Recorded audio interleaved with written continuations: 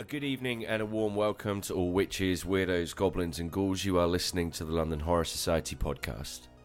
This is the podcast where we chat to people working across the genre, whether they be established or emerging, in front of or behind the camera, from first assistant director to final girl. Without any further ado, grab yourself a glass of Chianti, sit back, relax, enjoy.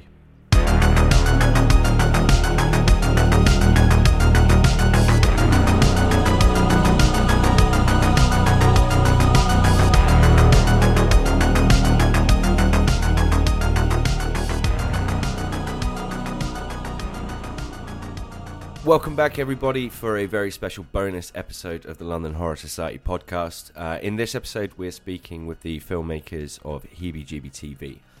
Fun fact, this is actually the first ever episode that we had recorded for this podcast all the way back in December 2022. At that time, HeBGB TV was kind of doing the rounds on the festival circuit, getting loads of really, really good reviews, and I was really happy when the filmmakers said that they would be up for joining us for a chat. So why is it coming out now? Well, basically, they have been in the process of arranging distribution, which they now have, which is excellent news, because it's a really great film, and I think it deserves a wider audience. But we also just thought it would make more sense to kind of sit on the podcast episode for the time being. But now, here we are. Just before we jump in, you might have noticed that the intro music is ever so slightly different and quite a lot better than the one that we've had before. Reason being, all of my project files are on a hard drive somewhere, and I'm not 100% sure where they are located, having not recorded a podcast episode for a little while, so we're just kind of switching things up a little bit. The music is written, produced, recorded, released by Carl Casey of White Bat Audio. And what they do is essentially they make loads of excellent music and release it totally royalty free. So you can use it in your short film, you can use it on a Twitch stream, you can use it pretty much wherever you want. I think the only real caveats are that you can't record vocals over it, you can't remix it, you can't release it as part of an original soundtrack or anything like that, which I think is fair. This is not sponsored by White Bat Audio, but it is an amazing resource if you're looking for some music for your short film. Or if you just want to listen to some really good kind of horror, cinematic, cyberpunky, synthwavy kind of stuff. It's just really good. I listen to it while I'm writing. Kind of helps me get in that headspace. There's a link in the description down below. Feel free to check that out as well. One other thing is we are a few days away from the 666 Challenge screening. That's going to be at the Genesis Cinema, Saturday 29th of July, 5:30 p.m. There is a link to buy tickets down below. I would move quickly because I think we're kind of moving towards the last maybe 20 or 30. It's going to be a really, really good evening. We can't wait to show you all of these films. Can't wait to hang out with the filmmakers and get to know everybody a little bit more. And also Genesis is just a really, really lovely cinema, so it feels like a real privilege to be able to show the films from this project over there. One thing that we're going to be doing as well is we've got a couple of limited edition posters that we're going to be giving away. Going to be doing some awards. So it's going to be a really, really nice time. So come and spend a summer's day in the dark with us. I think that's pretty much it from me at the moment. Knowing me, I will remember something as soon as I've published this podcast that I was supposed to do or say. But, that's what our social media is for, so you can follow all of that down below as well. We've got a few other things kind of coming up in the next, I would say, for the rest of this year. So you might be thinking, where is season 2? Why haven't you been doing the podcast? Ultimately, 666 took up loads and loads of our time. And we kind of really wanted to give it everything that we had. I don't know if there's any Parks and Rec fans listening, but there's one of my favourite lines from that show is, don't half-ass two things, whole-ass one thing. So that's what we decided to do. We decided to whole-ass the 666 Short Film Challenge. We have a couple of things coming up with LHS Pro. If you're not currently a member, you can hit another one of the links below. Have a little bit of a read on the kind of benefits and everything that you get out of it. My favourite thing being the Discord, where I can kind of chat to other filmmakers and share filmmaking advice and watch everybody else's short films. It's a really supportive environment. So yeah, even if you don't want to become a pro paid member, that's totally fine. There's other memberships on the website that you can have a look at as well. You can sign up to our creator newsletter. You can sign up to our film fan newsletter. Loads of really good information in there. But yeah, anyway, that's enough waffling out of me. Welcome back. We will keep you posted on season 2. But in the meantime, here is our episode with the filmmakers of HeBGB TV.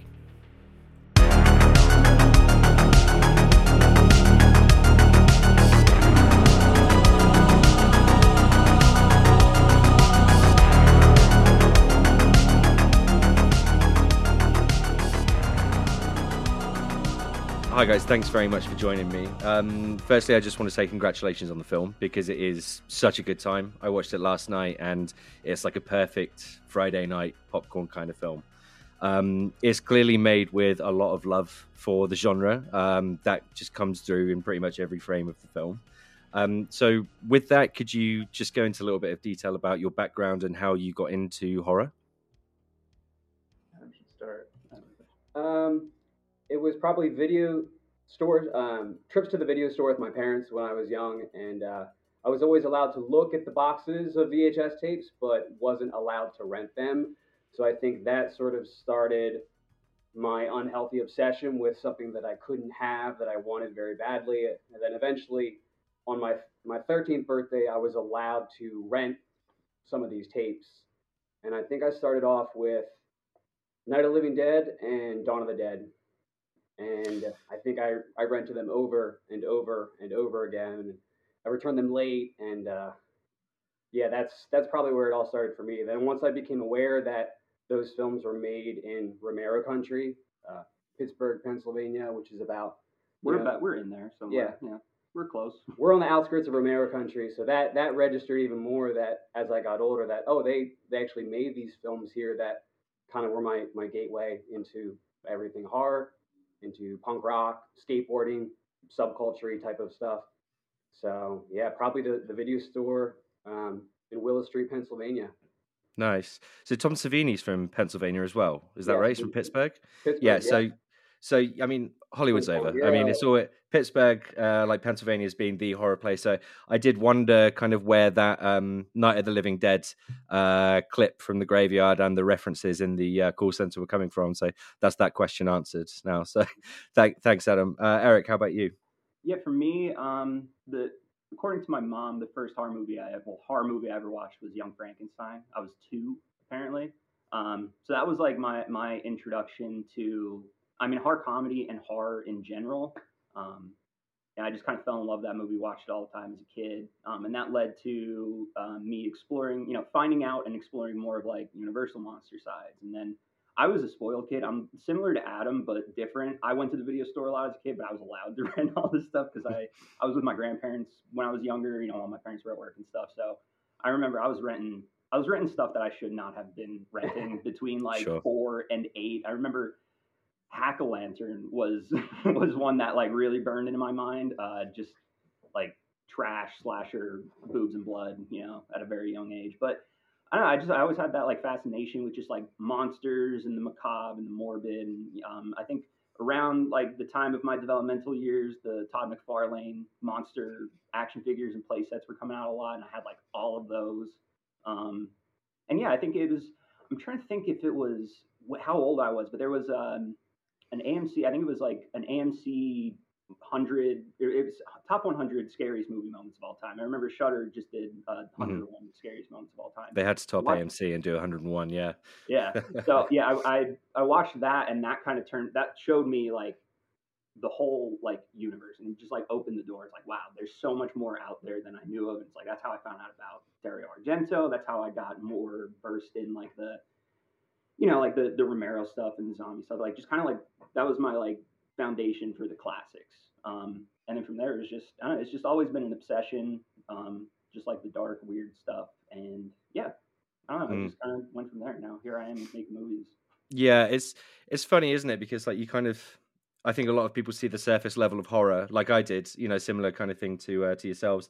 And then when you kind of just scratch beneath the surface, you kind of see that it's just this much wider, massive thing, to the point where it kind of breaks my heart a little bit, because I know that I'm not going to be able to see every single film that I want to watch. I think too, there was a point where like I was fortunate, or like we were fortunate, like the late '90s had a lot of spooky television. There was like for some reason it was just like there was commercials, there was a lot of shows. I remember the New Adams Family was one that I watched all the time. Big Wolf on Campus. There's X Files, Buffy the Vampire Slayer. It seemed like that whole era that was in my developmental year was really focused on like spooky stuff, and I think that helped a lot. Yeah. So I had a similar thing. So I was chatting to Chris, co-producer on this, and he kind of had an experience like very early on of watching a really scary film. But I was more kind of Goosebumps. Are You Afraid of the Dark and stuff when I was younger. That kind of I didn't realize was kind of grooming me into horror. You know. Jake, how about you? Was it a similar thing for you, or a kind of different route into horror? Yeah, I feel like I'm a bit of a late bloomer into horror in that, like, I think I stayed more into the spooky television more. And for me, like, the root of my love for horror is in Halloween first. And again, like a lot of children's television, right? And just pretty much consuming that from a young age. I'm in the Adams Family Casper realm of campy horror, and that's just kind of what I enjoy because I think the root of it for me is the love of Halloween, just being a little gay boy getting to dress up from a young age and being able to pretty much do that still into my late 20s. But yeah, I think I started to actually get into formal horror, I would say, into high school. Would probably be when I was getting I had an uncle that passed, and he was a huge horror fanatic, and he loved painting like a lot of like figures, and he would paint like Pumpkinhead and just a lot of the alien figurines. So when he passed, I had boxes of just horror sci-fi and in all the Chucky films. So it was like that was a kind of the next step for me into horror. But I still like to play in the childlike aspect of horror, which is I think just spooky. What led you into filmmaking, particularly horror filmmaking? Who started it? Yeah, I would say this for me. My roots are kind of in theater, so I've always been a theater kid. Growing up, I was doing theater camp. Took a bit of a break, and I came back to it. I would say in college. So a lot of my filmmaking actually just came from taking things from a live stage and just being I don't know. Let's try recording it. So a lot of my roots in filmmaking come from theater first. For me, I went. I think I always wanted to do filmmaking. I think when I was younger, I was just raised on movies and TV, so that was always something there. I was always really interested in like music and art, just always like creative things are the things that occupied my time. For a time, it was a lot of music, and then I went to college for graphic design. I was in like the art world there, it's kind of like learning that kind of stuff. And I think it was a class in college we had to make like a video project for like an app we were designing or something like that. And it was really like the first time I was using a camera and like actually like planning out shots and stuff. And I just remember that whole process being a lot of fun. And I realized like I've slowly been like attaining the skills of a filmmaker through all this other stuff. And now I just need to like put myself behind a camera and figure it out. And I started taking animation classes in college, and like that kind of like led to that too. And it took over my career. I was like, I love doing video. I love editing. I love shooting. I love planning this stuff out. And I'm just going to focus on that and just forget about everything else. And that's what I did. I left college and got my first job as like a PA at a studio down here. And then from there it was just freelance stuff. And then eventually made my own company with my partner, Casey. And we've been doing that for 4 years now. And so it was just kind of like, it was just kind of like all the pieces kind of fell into place. And then when I met you guys, it was like that was the final thing I needed. Yeah, I find with a lot of filmmakers that it's not so much a decision to get into it; it's more of a realization, if that makes sense. Like it sounds like that was the case for you. Adam, is it a similar thing for yourself or a different route in? My parents gifted me the Tyco video camera when I was a kid at either a birthday or Christmas, and probably around age 8 or 9, I started filming myself and my friends crashing our bikes into trash cans and doing the jackass type of stuff. Yeah. It was a camcorder that actually connected to your VCR and recorded on a VHS tape. So you were limited to how far you could take it away from your television set. So I think those limitations sparked even more creativity in me. And I started messing around with object manipulation and stop motion with action figures. I was heavily inspired by Nickelodeon early MTV, that show Kablam and Action League Now. So it started off as a gift from my parents, and I think animation and the hands-on practical sense of it is what really ignited me to get into stop motion animation, special effects, elaborate Halloween costumes, all that shit. Mhm. So thanks, mom and dad. Yeah, it started with a Christmas gift. Shout out to Kablam, dude. Kablam. That show needs to come back. That show was great. Absolutely. Yeah, big shout out to Adam's mum and dad. That's great. So I'm just going to jump in some questions about the film itself. So I learned two things about myself when I watched HeBGB TV.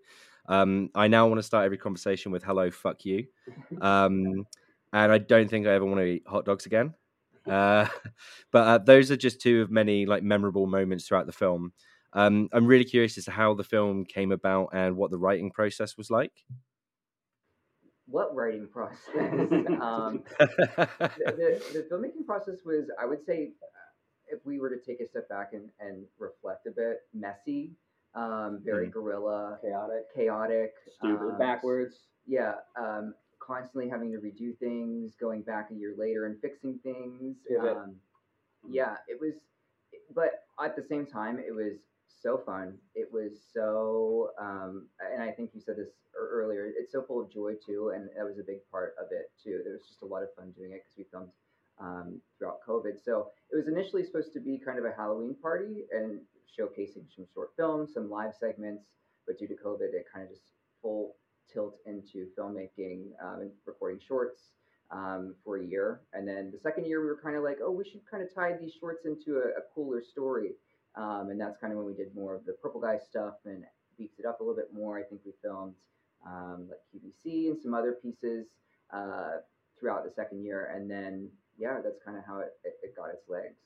It was kind of a loose assimilation of things that we had to go back and like reverse engineer into a movie. Yes, it was, like everything that Jake said. It was stupid. It was masochistic, but it was worthwhile. Yeah, I mean, I think it was just kind of taking all these ideas that we thought would be cool and seeing how we can make them work together, and like to see if like all these kind of things that are in our heads can like make some sort of self-propelling machine.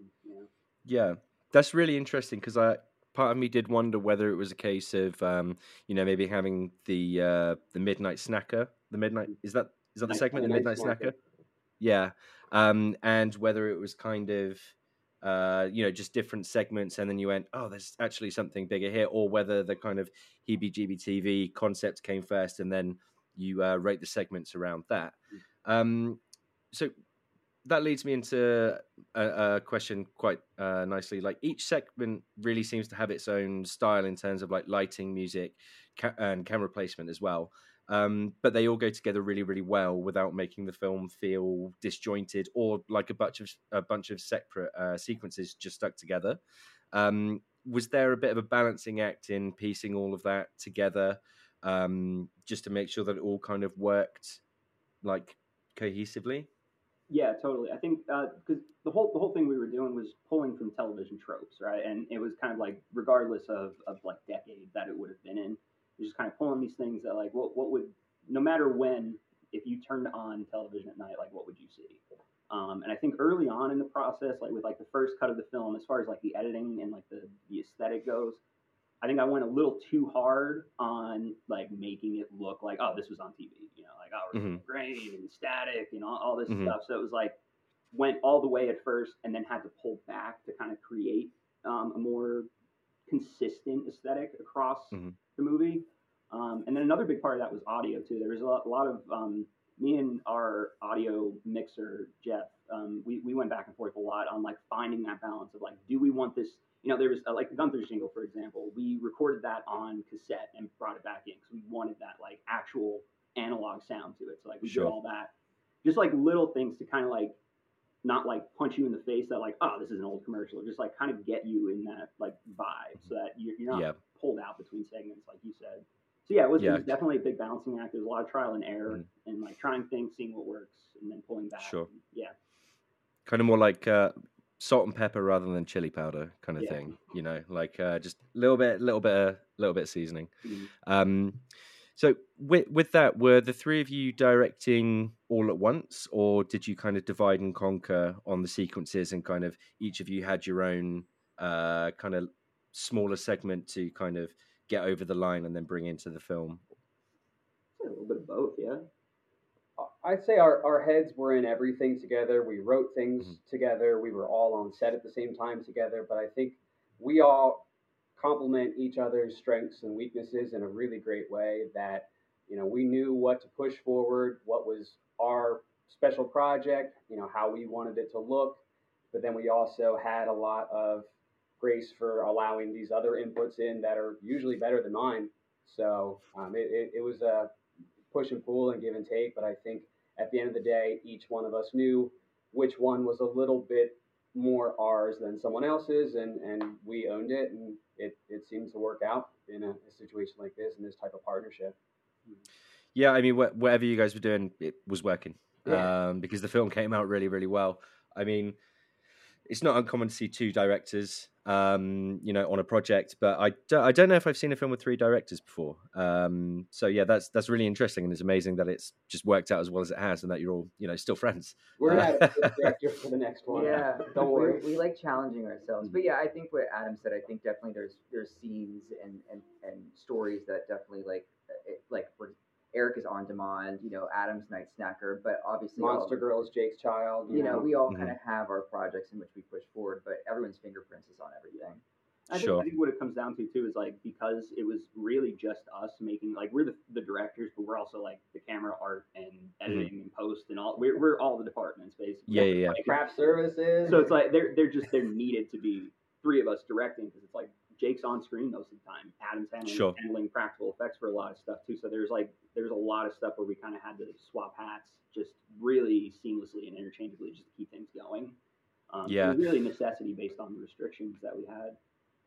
Yeah, I was going to ask, like, were there any challenges for yourself, like DOPing and directing at the same time?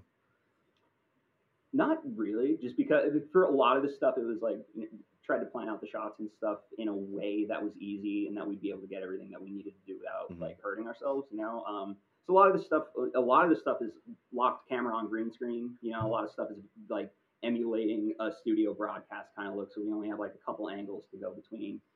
So in that sense, it was kind of easy. On the bigger things like on demand and like the purple guy stuff, it was a little Mhm. different.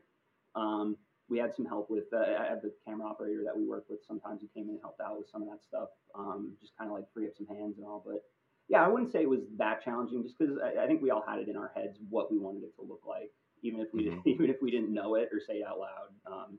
So Sure. yeah. So I imagine with a film like this, like prep is key. We did a lot of prep. Ugh. What was your pre-production process like? I would say very step by step. I Mhm. think it was very short by short, as in that like we had a long list. I would say each year of like ideas and semi scripts and treatments that we kind of had on the list, and pretty much whatever one kind of fizzled to the top first in terms of, oh, Adam got the puppets done, okay, let's push that forward, okay, oh, this actor's available this time, okay, the script's ready, let's do this now. Oh, the slate location will be available first. Okay, let's get that done. So the pre was pretty much based upon resources in which scripts seemed the most ready at the time, and whenever our weekend was really free to kind of just do it. Sure. Okay, so you were shooting this in kind of like smaller chunks rather than, kind of having everything in one big block or a couple of different blocks. Like from start to finish, what kind of time frame are we looking at roughly? Like from, pre-production up to delivery, how long did you work on this for? Well, I think the exact number would be like February 2020 to January 2022.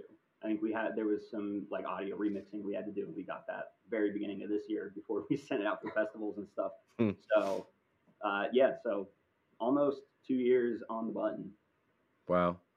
That's great. And the years were punctuated by our annual Halloween party that we host in our town, aka Right. our screenings. So we had the first inception of the film, which is what we called the quarantine cut, which is what we were able to shoot from February through quarantine until Halloween of that year, which we had an outdoor event and screened the much shorter, stripped down version of the film, which is when we realized, hey, I think we have something with this, and then revamp the entire film that second year afterwards.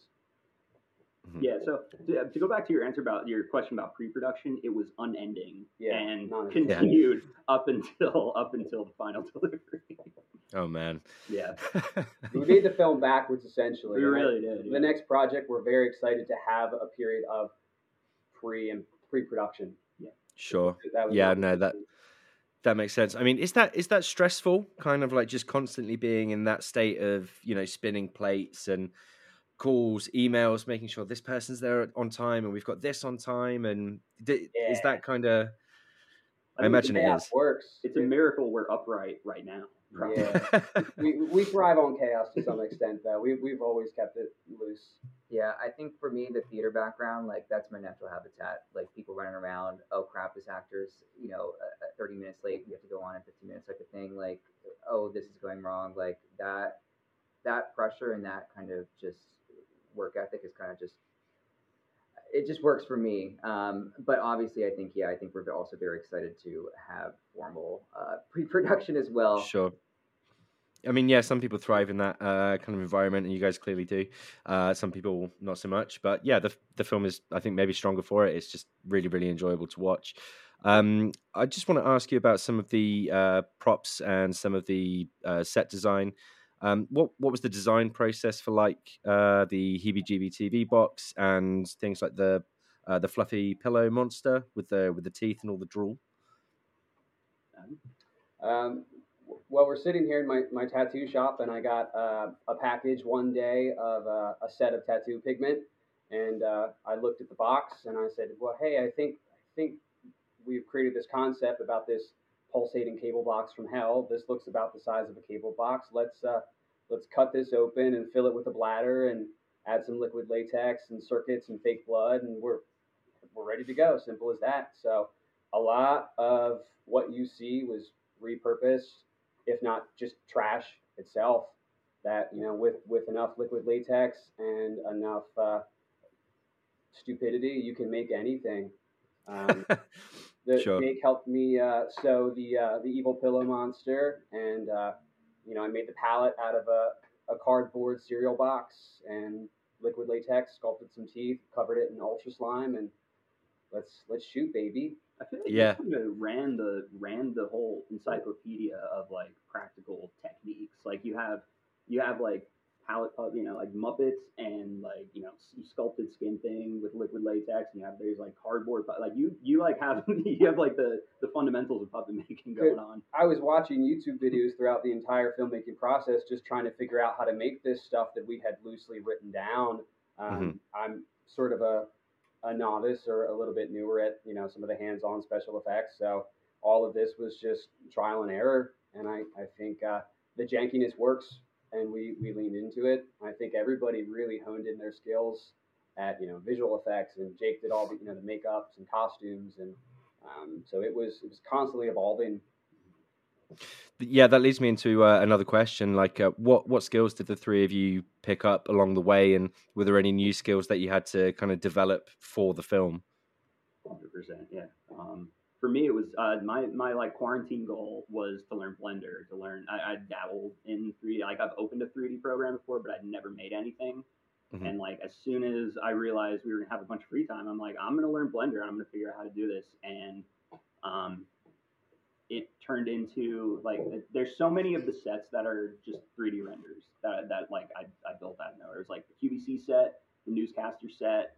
I'm trying to think what else. The nightclub, Rib Tickler's. Oh yeah, Rib Tickler's nightclub, the whole Boners Comedy Basement. Like it was just so yeah, it was definitely like the biggest thing was just visual effects, compositing, and 3D modeling for me. It was like that whole like thing that we just needed. I wanted to learn to begin with, and it's like now to get this project done, I need to figure out how to do this and figure out how to do it like acceptably. So that was like a big push for me, a big motivator, and it was just fun, man. It was like the first time I felt like I was playing in a long time because it was so new to me. Like it wasn't like, oh, I'm learning I'm learning Photoshop or Procreate. Sure. Like I know all that stuff kind of, but like I've never delved into the 3D world, so it was just like it was a whole universal sandbox kind of thing for me to just figure out how to do it and how to make it look good. Yeah.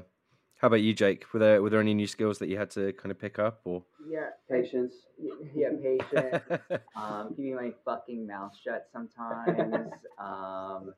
Well, I think because I have a theater background, and I think the last thing I did in theater was I was doing like ensemble parts, but I also like directed musicals. So I kind of knew how to talk to each departments with that experience. Like I knew how to talk to the set designers and the wood builders because they're building the set, and then the choreographer.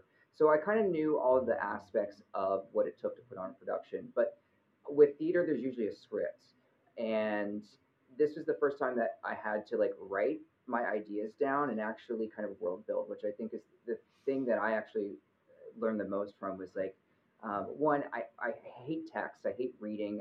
I'm such a visually stimulated person. So like having to keep like my very visual ideas into text to be able to communicate to other people was something I've never done before. And then also just creating a world and how do things interact with each other and what are people's like, how do we kind of really like create a world that all of these things can fit under through a script. That was kind of really new for me. And I still kind of hate it, but I'm enjoying it. But yeah, There's so many debates over text in the film between me and Jake because I love text. I'm like a typography slut, so we Right. were button heads on that throughout the whole process, like finding the happy medium of like the exact Sure. words. Yeah, I mean that's another thing I wondered. With there being three of you, kind of how much is there? Is there a lot of like give and take? Is there a lot of compromise in a lot of the creative decisions that you have to make to kind of get the film done, or what's the decision making process like for something like that? Well, Jake makes all the decisions. yeah. I can be bossy, but I think a lot of the time when I put forth ideas that I really try to. I hate going back to my theater background, but I like to when you're put in a position where you can see what other people are doing. I like to challenge people and I like to push them. And I think, I mean, ultimately we have majority vote is kind of how we ultimately ride when it comes down to it. But yeah, I think a lot of the things that we kind of negotiate, it's all of the understanding that we appreciate each other's art, we appreciate each other's work ethic, and we respect each other's ideas. It really is coming down to like how is the audience going to receive this, right? How is this going to come across? I think, and that's a big reason why I push so much. Is like I've been in theaters where I've tried to land jokes on stage and it's been utterly silent, or just something didn't work that I thought I had in my head. And trying to spare other people that embarrassment because I've spent years in theater just like having those moments. Hmm. Yeah, that makes total sense.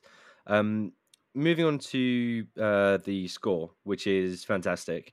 Adam, I'm guessing you're into punk music, judging by your film Candy Stealer, which I also love, by the way. Thank Um, you. could you talk me through some of the musical influences behind the score? 'Cause I'm getting bits of the Cramps, some John Carpenter vibes, maybe a little bit of Screaming Lord Sutch. Um, yeah, if you could kind of. Lips of blue, eyes of red. No, you nailed it. I mean, I don't even have to say any more influences. Yeah, I think we all kind of grew up in a little bit of like a rock and roll background. We've dabbled in playing in bands ourselves, so I think some of the DIY sort of like fuck you, we're gonna do this, regardless of how limited it is, really shines through. Absolutely Carpenter worship in a lot of the film in the Night Snackers score, which Eric and I had a lot of fun doing. We just Mhm. busted out the old Yamaha synthesizer. I think one of the ones that he used for one of the original Halloween scores and Mhm. just went to town. So, between that and the jingles from commercials that were absolutely ingrained into our heads as kids, the Mhm. Silver Shamrock song from Season of the Witch. Mhm. Um, Underrated Halloween film, by the way. Yeah, the best. Dramatically misunderstood. yeah. The Probably best. one of the best in the series. Um, Jake, did you work on the score as well? Yeah, but honestly, I'm going to pivot to Eric because literally he did so much of the music aspect of this. A lot of the things I did was just kind of like helping produce like the theme That's song. And not true. You wrote a good bit. I mean, some of it, but not the majority of it. But he really did the production end of it and made the slapping hit of "Don't Touch That Dial," things like that. A lot of the things I did were like Purple Guy. You were more of a jingles. lyricist. Yeah, I helped write the lyrics and kind of the melodies Corn. for Candy Corn. But yeah, I'll put it to Eric. Yeah, I think I don't know. I didn't really think much about the music. I did a good bit of it. I mean, me and Adam worked a lot on it. I worked with our like the actual composer that we use to like do the actual like film scored parts during like the purple guy sections. Yeah, I mean, I think it was just kind of like finding out what the piece needs. You know, it was like Gunther's has an obvious aesthetic that just kind of popped in my head one day, and we just figured it out.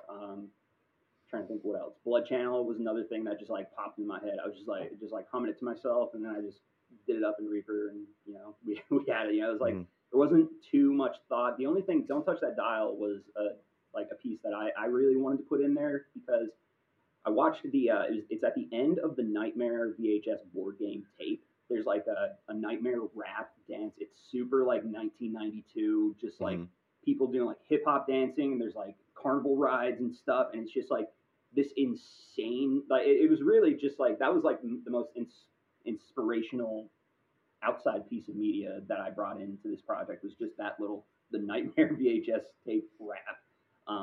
And it just had so much energy, and I was like, this is so cool. I want to do something like that. So I kind of used that to come up with "Don't Touch That Dial" and that whole segment. But yeah, it was just again, it was just more play. It was like I never touched a synthesizer from whatever year that is from, Yamaha 1984 or whatever. And I'm like, this thing's cool, man. It's like, and just like I think musically, I work better when there's an idea there already. So. Adam having like the entirety of the score for Night Snacker is just like, all right, I'm coming in, just adding some like organ and some little stringy bits and stuff. Sure. Because I like building on top of what's already there. If that makes sense. Yeah, Eric, yeah, 100%. You recorded and mastered and was not mastered. Jeff McKinnon mastered. Okay, thank you, Jeff. But I did record and produce a lot. Yeah, he was the catalyst for us being able to put our ideas to tape on film. Was Eric's background and his know-how. Amazing. Throughout the film, like what kind of lessons did you learn? Not necessarily about kind of picking up or developing new skills, but kind of just any production nuggets of info that you kind of had realized or learned along the way. Maybe like I didn't know that before, or maybe that's a more efficient way of doing things, or. I can go. I think going back to me being a bossy bitch, I think when we first kind of had the quarantine cut of this film, I was very much of the fuck you mindset. We're just put it out, just get it out to the people, and I think they were very much like, let's submit this to film festivals, and I don't care what they think, whatever. What's a fucking film festival? I had really no idea even what like a Laurel was. To be honest, I was just kind of like. Rolling with it, and then we started submitting the Monster Girl short to festivals, and that started to get some traction. And then I kind of understood really the indie film industry, and just like that whole world was completely new to me. So I think for me it was just understanding like how you can make a fun product, but also like the sharing of it was kind of something completely new to me, and also I actually really enjoy now. But yeah, I was like. Fuck it, just put it out on. I don't care. We'll put it up somewhere. Just people need to see this. But I think that was completely something I just really had no idea, and now I kind of really enjoy the networking and the just sharing it with an audience and in the industry and meeting other filmmakers too. Like that has been something that I enjoyed. That was kind of new. Mm-hmm. So have you sat in with audiences while it's been screened? Like, and what was the reaction like? Crickets. Yeah, absolutely. Crickets. Silence. No, it's really fun, and I think this also ties into just like why people enjoy this for different reasons, and I think that's kind of the secret ingredient of this is that the things that my mom like are different than what my friends like in this movie. Like my mom does not like Monster Girl, but she loves Purple Guy. But a lot of people love Monster Girl. So it's fun to see how people. Or when people react and what they enjoy because it's different each time. Some people really cackle at one thing, and then we go to the West Coast and do something, and that scene just kind of gets glossed over. So that's the fun part for me is just to see where people laugh. They do occasionally laugh, but when they do, it's sometimes at different points, which I find fun. Yeah. That's really interesting. Regional humor is a thing that I've learned. It's just like it's like a completely different experience on the East Coast of the U.S. versus the West Coast. And yeah, I mean, people laugh. People laugh a lot. That's like the best feeling is like we write a joke and then somebody laughs at it, like a good belly laugh. We get a lot of good belly laughs on our screen. Yeah. Yeah. So that's rewarding. I will say, like, if I watch the film on my own, and normally if I watch anything comedic on my own, I'll find it funny, but I won't laugh out loud or do a belly laugh. But I did find myself laughing out loud a couple of times last night, which I think is like is a testament to the comedy of it. Oh, certainly. Yeah, there were some really really great moments in it. One thing that I wanted to ask, have you guys ever been given any like particularly useful advice or any advice that is terrible that you wouldn't pass on to anybody else for filmmaking? We got no advice really throughout this process at all. Usually us just trying to give each other advice. I think really um, most of it happened after the fact, like just from the networking we made from film festivals and just getting some feedback from there. Oh, I also saw John Water this year at one of our theaters about an hour away, and I asked him just like his advice on filmmaking, and he gave some great ones of just like get your music under control because you'll have to pay for music rights. And if you're gonna make a short film, make it short. I don't like watching longs. So this was his two pieces of advice that I kind of enjoyed. But I really know we were kind of just flying by the seat of our pants for the entire production. So Mhm. no mentors whatsoever other than YouTube. Is that the same for yourselves, Eric and Adam?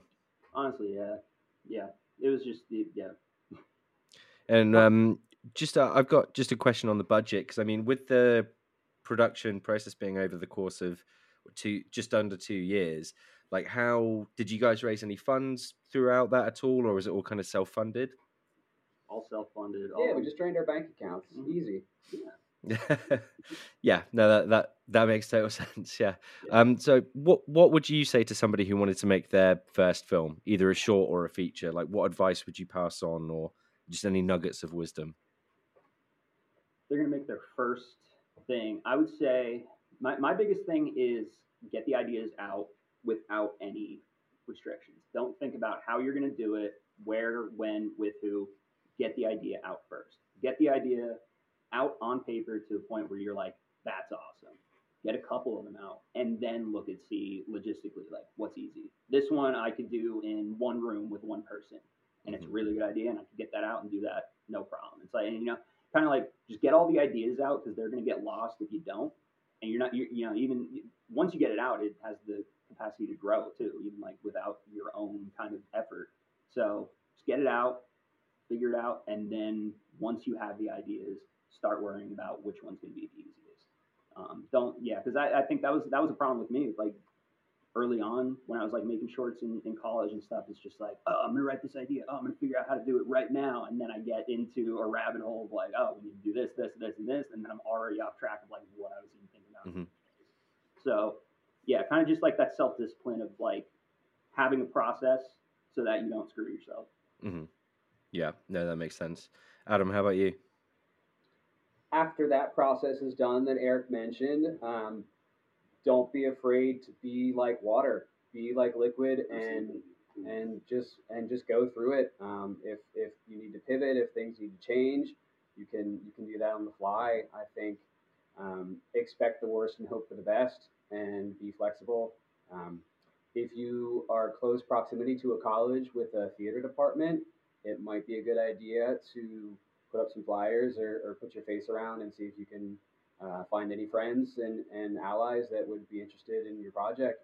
We used a lot of our friends that were just willing to do it for us, but we've also got some really brilliant actors in this film that we were very lucky to find them. And to bounce off that, don't be afraid to ask people. I think there's a lot of anxiety in like going to friends or relatives or whoever and just be like, hey, I'm doing this thing. Will you help me out with it? I think people, if you have an anxiety about that, I feel like you'll be surprised how down people are because like this stuff is fun and it's not something that everybody gets to do. Like maybe even ever in their lives, So like if there's someone that you feel like you want to work with, that or whatever, just ask them. It never hurts to ask. Worst they can do is say no. Exactly. Perfect. I would say personally I don't like the term aspiring filmmaker. Just don't say aspiring if you haven't made a film. Just just do it. I would say start with a short first, because you will learn how to not just write something but produce something, and that's the difference, right? It's like, yeah, you can write whatever you want and be a writer, but if you want to be a filmmaker, it's about producing it and writing something that you can produce. I would say get your footing with a short film. It may not be your dream idea at the moment, but it will allow you to get to execute the larger idea that you've been sitting on for how many years. So I really recommend if you can shoot a short. And also, like I said earlier about like the film festival circuit, like it's much easier to get a short recognized than getting a feature accepted. So you also get to network through that, and you get to meet other people. And yeah, I'm gonna double down, triple down on finding a good small team of people to do it with you, because it makes it from like this looming project that you're taking on yourself to like actually being a sense of like community and fun, and like just a sharing of knowledge together and pushing each other. And yeah, I think that is something that will take it from being just a piece of work to actually be an experience for you as a person as well. That's all really good advice. Yeah, thank you guys. Um, Just do it. just do it. Just do the thing. Just get out there and do the thing. Speaking of just getting out there and doing the thing, what is the next thing that you guys are getting out there and doing? That's a great question. Thank you so much for asking that. You don't have to talk about it if you don't want to. We have a lot of ideas, and I think right now it's about the thing I just talked about. It's just like actually making it. You know, we have so many ideas. We still have leftover ideas from the movie that we haven't even touched yet. So we have treatments written, and we also have like some more things we're sitting on. Like, oh, this would be exciting if we do right now. I think the next immediate step is getting out this movie to the general public. It's really just made its film festival circuit and kind of just been a little hoity-toity, getting its laurels and all that stuff. But we're excited to show it to as many people as we can. So our goal for next year is to pretty much have this baby be enjoyed by as many people as possible. Jake does an excellent pre-show to some of our theatrical screenings, full costume and stage props, that we're hoping, because this is such a party type of film, that it has life every Halloween season. Whether we're taking it on tour and putting on some shitty vaudeville act beforehand, or whether you're getting around with your friends and watching a Halloween party and yelling at the yelling at the screen. I think we're going to follow through getting HeBGB TV out to as many people as possible, and then kind of extending the life of it while still working on some new shit. Yeah, fantastic. I mean, I'm looking forward to it being out there to a wider audience, because I really want to talk to other people about it. And I do think it's definitely got scope to be one of those things that do become part of people's Halloween traditions, and kind of much more interactive live thing that you can go and see. And if you do ever get it over into the UK, because I think I heard about it through the Soho Film Festival. But if you guys ever come back over here or anything like that, be sure to hit us up, because we will be first in line for a ticket. But that brings me up to my last question. Eric, would you consider yourself a witch, a weirdo, a goblin, or a ghoul, or a mix of all of the above? I want to be a weird ghoul. A weird ghoul, because I feel like a ghoul hides out in a hole or a cave all day, and then maybe comes out later on and like wreaks some havoc. But for the most part, I think I want to hang out in my slime patch, under like an old oak tree or something. Yeah, that's what I'm going with. Excellent. Jake, which weirdo, goblin, or ghoul? I connect a little bit to each, right? I just want to acknowledge that before I give an answer. I think what I want to do right now is say weirdo and be like, oh, that's cool. I want to be like a weird. Let's be honest here. I would be a witch.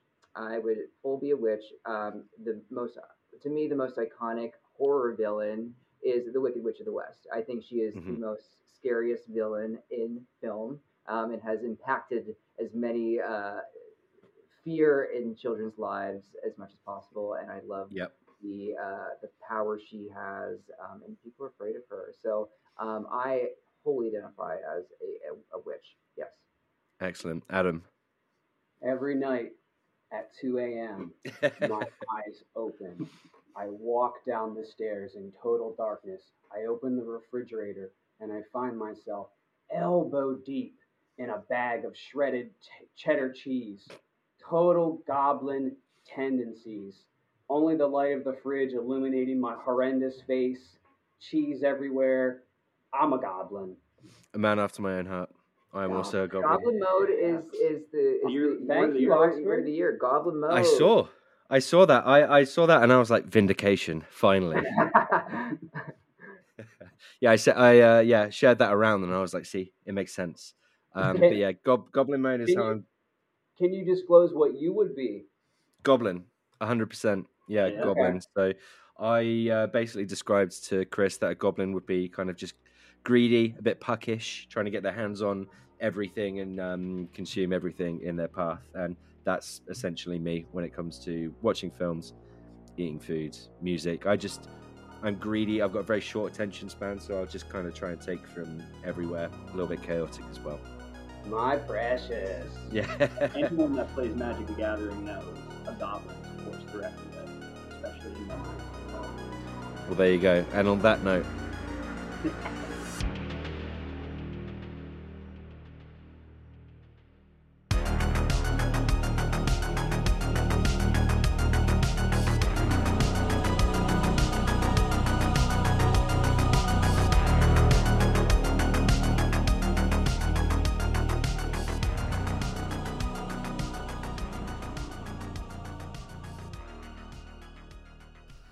A huge thank you to Eric, Jake, and Adam for being so generous with their time.